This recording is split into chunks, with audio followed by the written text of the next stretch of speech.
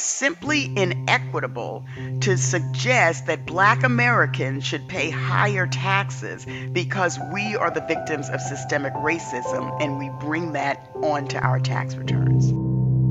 Welcome to the State of Working America podcast, where we strive to provide a reality check on how workers from all walks of life are impacted by the economy and what needs to be done to address workplace inequalities. Today, we address a source of inequality that a lot of folks don't think about, including me up until now, the racial bias in the tax code. I'm Eve Takman-Gio, the Communications Director for the Economic Policy Institute. EPI is a nonpartisan think tank focused on leveling the playing field for all Americans and their families. When we think about economic discrimination impacting workers based on race, we tend to think about pay disparities, the lack of good job opportunities.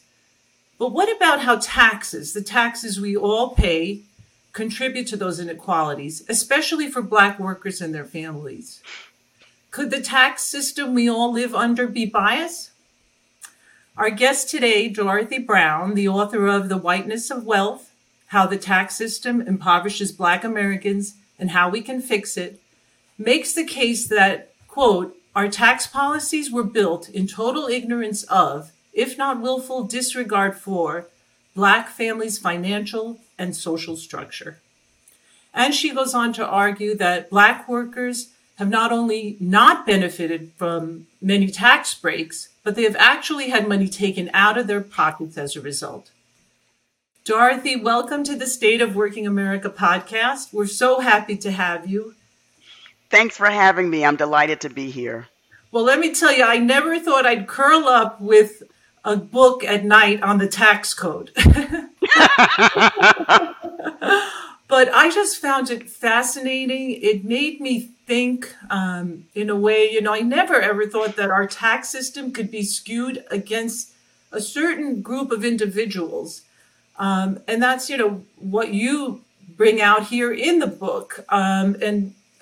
So the tax policies, you're saying the tax policies are biased against Black workers, Black families, and you looked at Black individuals and compared them to white specifically. You didn't look at other groups, right? In this book, no. In this book, it's Black and white because the racial wealth gap is the greatest when you compare Black Americans and white Americans. So that's the focus of the book. Right. So why don't you go over a little bit of the overarching findings that and was surprising to you, it seemed, from the book? Yes, so I first want to start with something you just said, Eve, and basically it was that you never really thought about tax policy having a racially disparate impact. And quite honestly, there was no reason for you to think it because the IRS never published statistics on race. So there was never a connection when we talk about tax statistics about race. And in fact, I went into tax law because I knew it had nothing to do with race. Growing up in the South Bronx, dealing with racism on a regular basis, I didn't want to take a job that required me to deal with racism in the substance of the law. I knew I wanted to be a lawyer, and I majored in accounting in college and took a tax accounting course and said, that's it. It's just numbers. The only color that matters is green. And I want to be a tax lawyer. And as I say in the book, I've never been more wrong about anything in my life. And how is it that I stumbled onto this? Well, it started years before I figured it out when I was doing my parents' tax returns. So I'm doing their tax returns. I'm doing my tax returns. My mother was a nurse. My father was a plumber. They earned roughly equal amounts. Some years my mother would make more than my father by like a couple $100. Other years my father would make more than my mother, depending on how much overtime he made. And I earned by myself what they earned combined. And under our progressive tax system, that should have meant I would be paying a whole lot more in taxes. I was paying more, but not a whole lot more.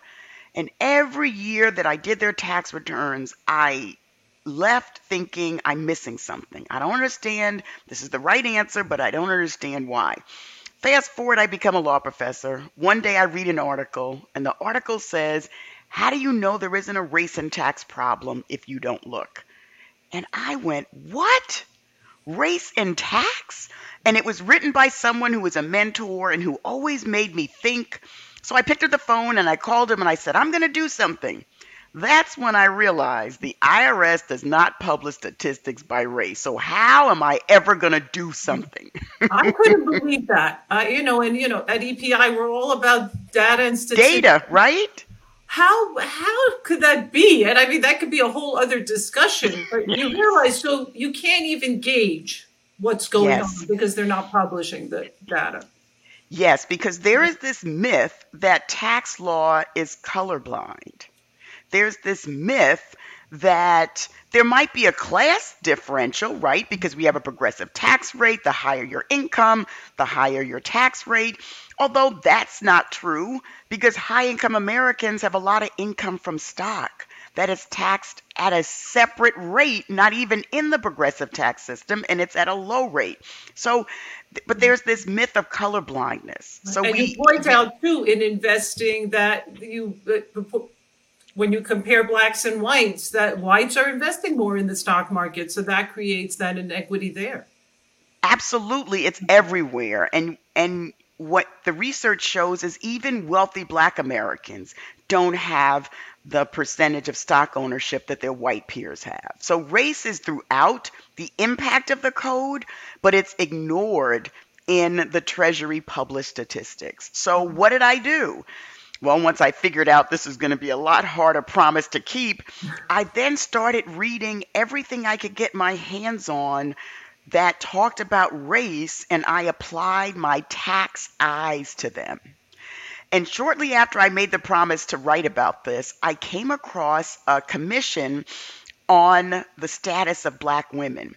And in the report, it said black wives contribute roughly 41% to household income, and white wives contribute 29%. So to anybody else reading that, they're like, yeah, okay, fine. But to me, it was tax gold because that was the beginning of my unraveling why my parents paid so much in taxes. What that 4129 breakout tells me is I know there's this thing called the joint return, and I know that when some people get married, they get a tax cut, and when other people get married, their taxes go up. If you contribute income to households roughly 50-50 like my parents, you don't get a tax cut. I'm sorry, you don't get a tax cut. You pay higher taxes. If you contribute like 100% zero or 70, 79-21, something less than 20%, you get a tax cut. So what does that tell us? In and of itself, nothing. What I needed was Census Bureau data to confirm what that statistic hinted at, which is namely when black Americans get married, they are more likely to be in the 50-50 wage earner household that doesn't get a tax cut. And when white Americans are more likely to be married, they are more likely to be in the 100, 0, or 90-10 household. And they get a tax cut when they get married. That's why my parents are paying so much in taxes, because they were married to each other and contributing roughly equal amounts to household income. I love how you weaved your family through it, your parents through it. It really just made it a great read. But you actually go back in time and show that this was set up many moons ago by a white guy who found a way, to influence and change the tax system. His wife didn't work, so he Yes, ended up with a tax break. That was fascinating. Can you explain that? absolutely. Yeah, So it's Henry and Charlotte Seaborn. right. And back in the 1920s, basically at the beginning of our progressive tax system in 1913, the only people who paid taxes were the really rich. When I tell this to my students, they're like, what? Are you, that's crazy, right? No, the only people who paid taxes were the highest income Americans. One of them were Henry and Charlotte Seaborn, and they didn't like it. He made all the money. She was a stay at home spouse. We had individual filing, so he was filing a tax return and paying taxes on all of his income. But he and his lawyers came up with an idea. If he could shift half of his income to Charlotte, then the tax rate that applied to his last dollar would be significantly lower than if he was taxed on all of it. So that's what they did. They filled out what I would say is a fraudulent tax return. They put half the income on his, half the income on hers, and they got a reduced tax bill. But the IRS said, no, you can't do that. There's no such thing as what you just did. And it went all the way up to the Supreme Court, and the Supreme Court sided with the Seaborns. The reason why the Supreme Court sided with the Seaborns is they lived in a community property state. And in a community property state, each spouse has a legal right to half of what the other spouse has. Mm-hmm. So the Supreme Court says she basically has half. So yeah, you could tax her on half. The problem is every rich white American who didn't live in a community property state paid higher taxes. And they didn't like that and ultimately got Congress to change the law to make a joint return possible so that no matter where you lived, if you were rich and a single wage earner, you got a tax cut when you got married. So forward fast to today, and recently things have shifted a little bit, but that creates an inequity because you have what you were saying, like your parents, James and Dottie, who had Yes. who made about the same amount of money. So they Yes. end up with a penalty. That's right. And like you said, things have changed. The 2017 Tax Act has minimized the married couples that pay a tax penalty. However, the 2017 Tax Act ignored the significant marriage penalties in the Earned Income Tax Credit and ignored the significant marriage tax penalties at high income levels. Why is that? So at high income levels, most white married couples are in single wage earner households and get a tax cut. But at high income levels, married black couples are still more likely to pay higher taxes than if they remained single or lived together unmarried. So at these high income black households where you would think you would see more wealth production, tax law penalizes them. So now there are a few specific things you point to that are skewed against black families. So there's the marriage penalty we talked about, no deductions for rent, limited Right. tax breaks for for-profit colleges. There's a whole story there. Yes. Retirement account, early withdrawal penalties, among other things. Yes. Is there one you think impacts black people, black workers hardest and their wealth? When I think about the impact on black workers, I think about health insurance and retirement accounts that are received tax-free, but because of occupational segregation in the labor market, black Americans are less likely to have access to the jobs that come with those tax-free benefits.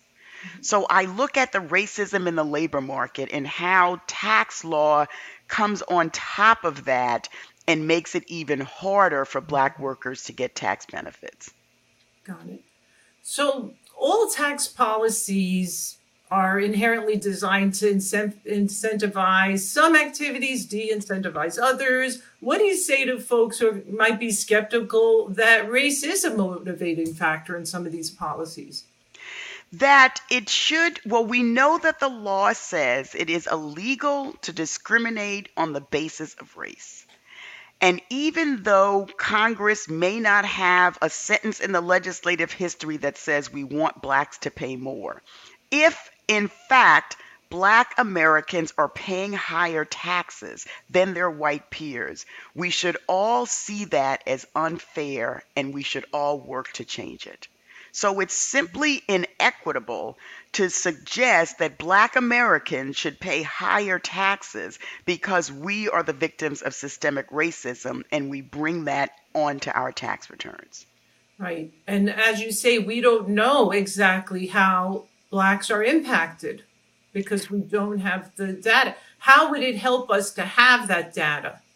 So it would help us tremendously because what I've been able to show in my book would be easily replicated with tax return data. So we would see that Black Americans pay higher taxes. We would have a connection in the minds of the American public that taxes and race go together. Right now, the refusal of Treasury to publish statistics by race reinforces the narrative that there are no racial disparities. There's not really a problem. And if there is a problem, it's no big deal because, everybody loses under the tax system. But it's simply not true. Everybody doesn't lose under the tax system because of their race, but Black Americans do. Right. So I really want to give you time on the solutions part because, I love a book with solutions. It's daunting to think of the things we face, and we all identify the problem, but we try at EPI too to say, okay, now what do we do? What do we want policymakers to do? So how do we make our tax policies more equitable? You have 3 solutions in your book. So the race and taxes, statistics transparency, which you just spoke about, and I'd like you to delve into, how we get there potentially. Yes. A return to a more progressive tax system, something that, does not discriminate, Yes. whether intentionally or unintentionally. And then the racism tax credit, which made so much sense to me. There was a lot of talk of reparations. There's a universal income, but this Yes. is an interesting twist there. So why don't we take each one? Race and taxes, how do we get that transparency? Well, the IRS decides to do it. And let's start with President Biden's racial equity order. His first executive order, once he became president, was a racial equity order that basically said his administration is going to look at racial equity across the government. And he put together a working group that includes the Assistant Secretary for Tax Policy at Treasury. Okay. But nothing has happened. So the fact that the president signed this executive order doesn't mean Treasury is taking it seriously and making any progress. I can compare Treasury with what the Department of Labor has done in response, which has been amazing. They've been transparent. They have up on their website, this is what we're looking at. Basically, you can hold us accountable. So there are government agencies that are taking the president's executive order seriously. Unfortunately, Treasury is not. So we need the president, in my view, to basically kickstart the Department of Treasury to say, I meant it when I signed this executive order. I want to see movement. So we need Treasury to get on the stick, right? We need Treasury to get it together. And it's easy to do. That's the thing. It is not difficult for this to happen. In fact, in 1977 or 1978, there was a report that was put out under the auspices of Treasury that dealt with race.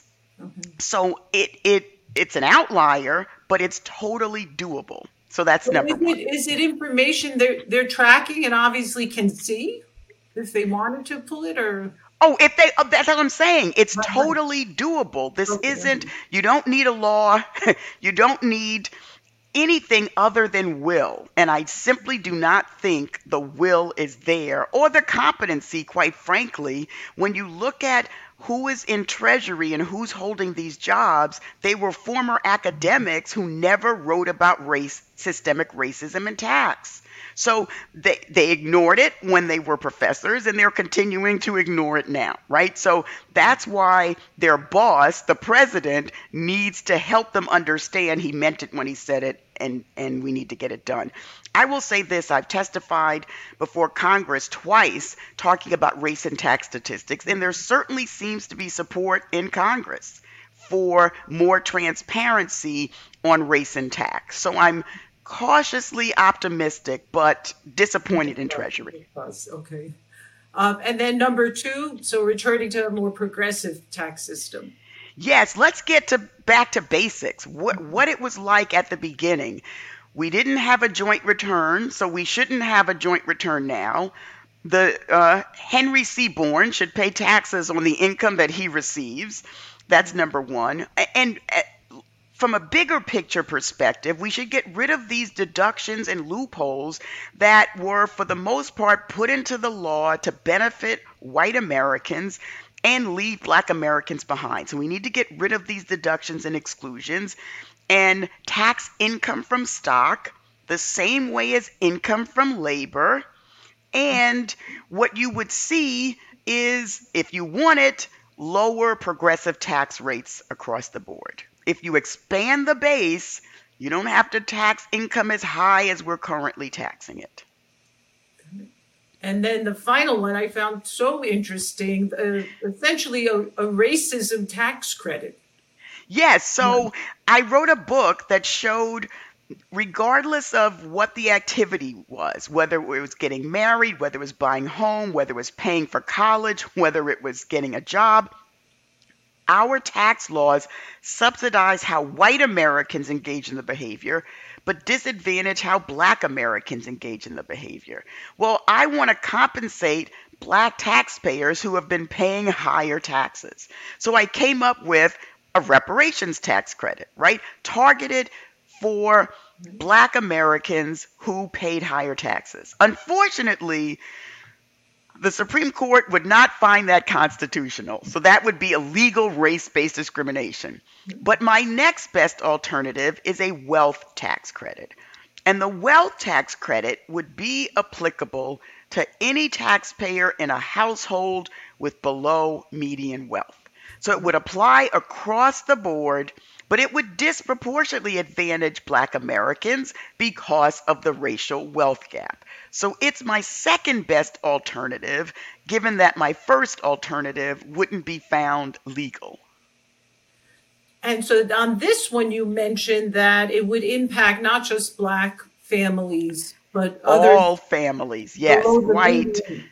Yes, white. Exactly. White Americans, Latino Americans, Asian Americans, Native Americans, everybody who was in a household with below median wealth would get this wealth tax credit.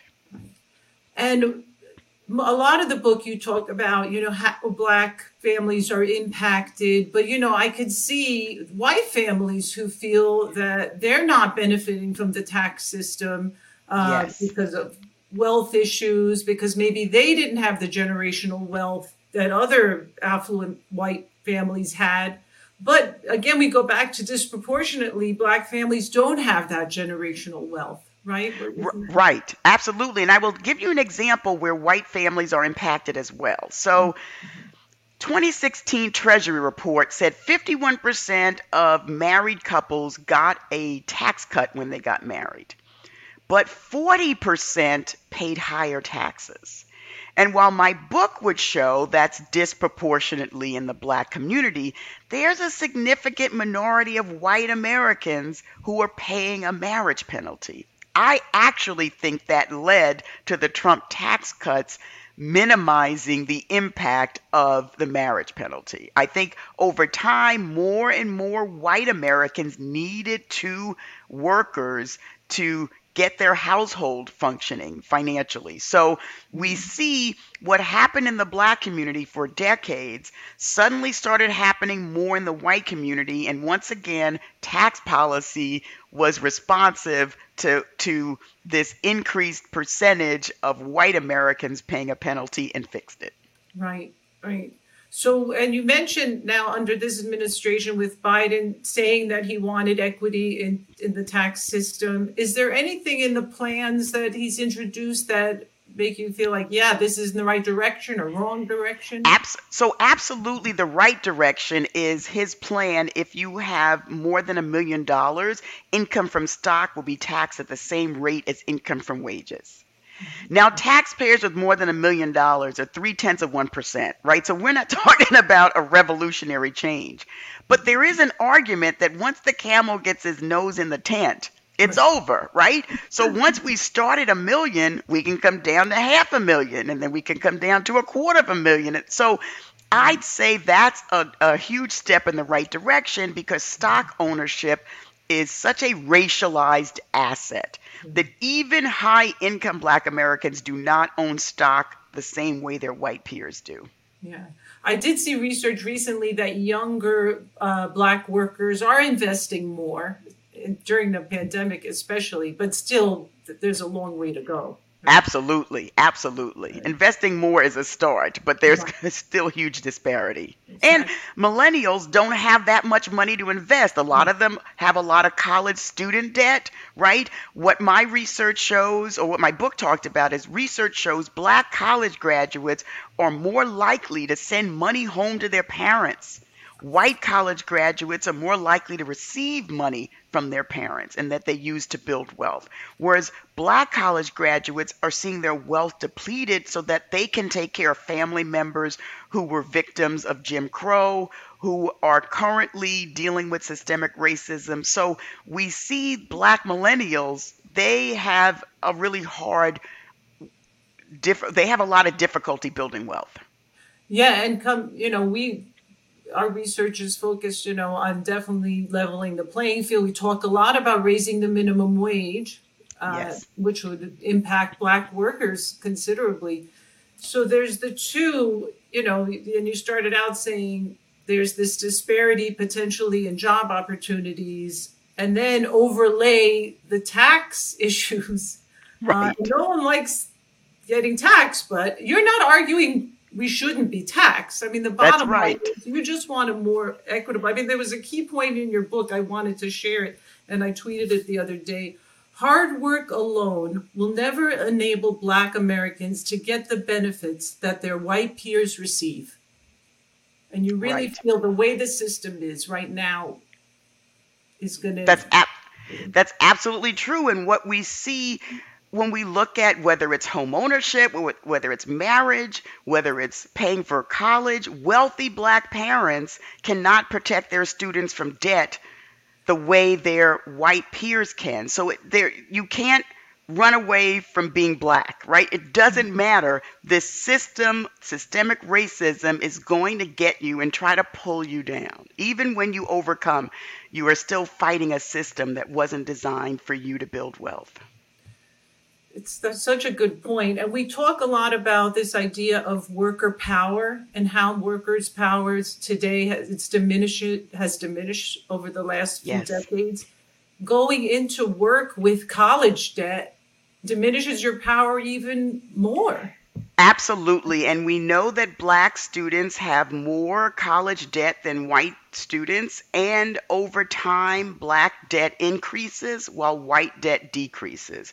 Part of that reason is a higher percentage of Black Americans go to grad school, but also we see income-based repayment a lot in the Black community, and all that does is increase the amount of debt outstanding, which is why I basically support student debt forgiveness.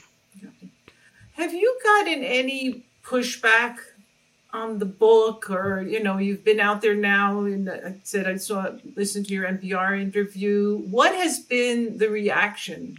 So I get a lot.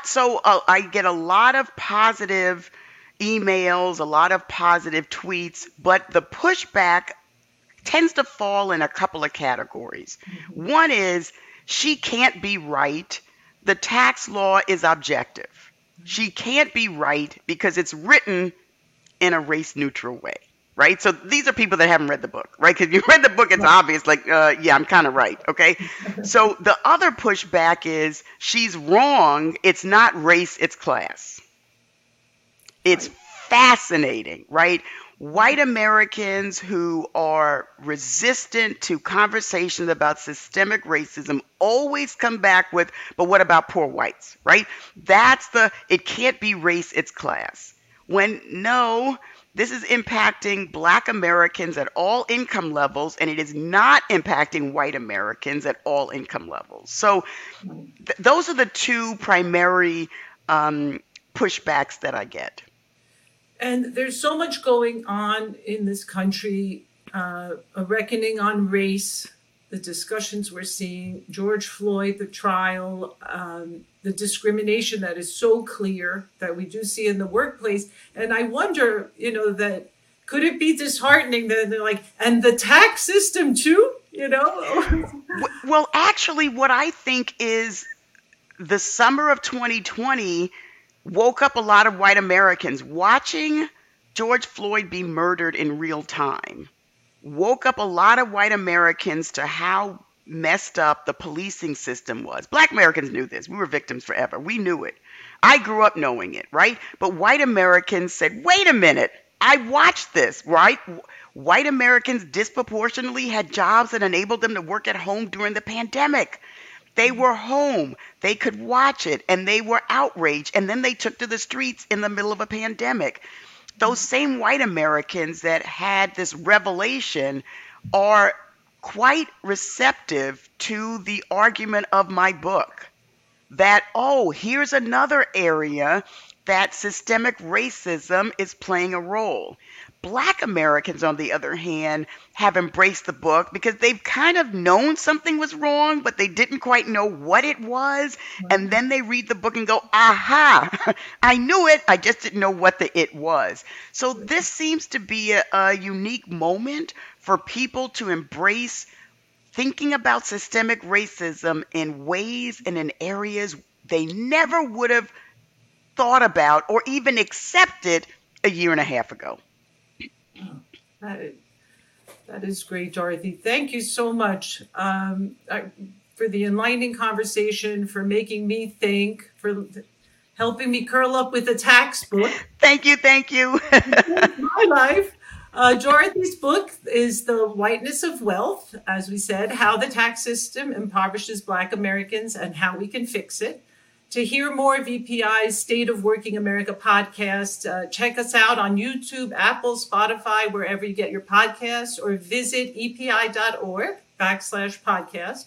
Our latest analysis, research trends can be found at epi.org, and follow us on social media via @Economic Policy. Thank you so much for joining us, and thank you, Dorothy, again. Thanks for having me.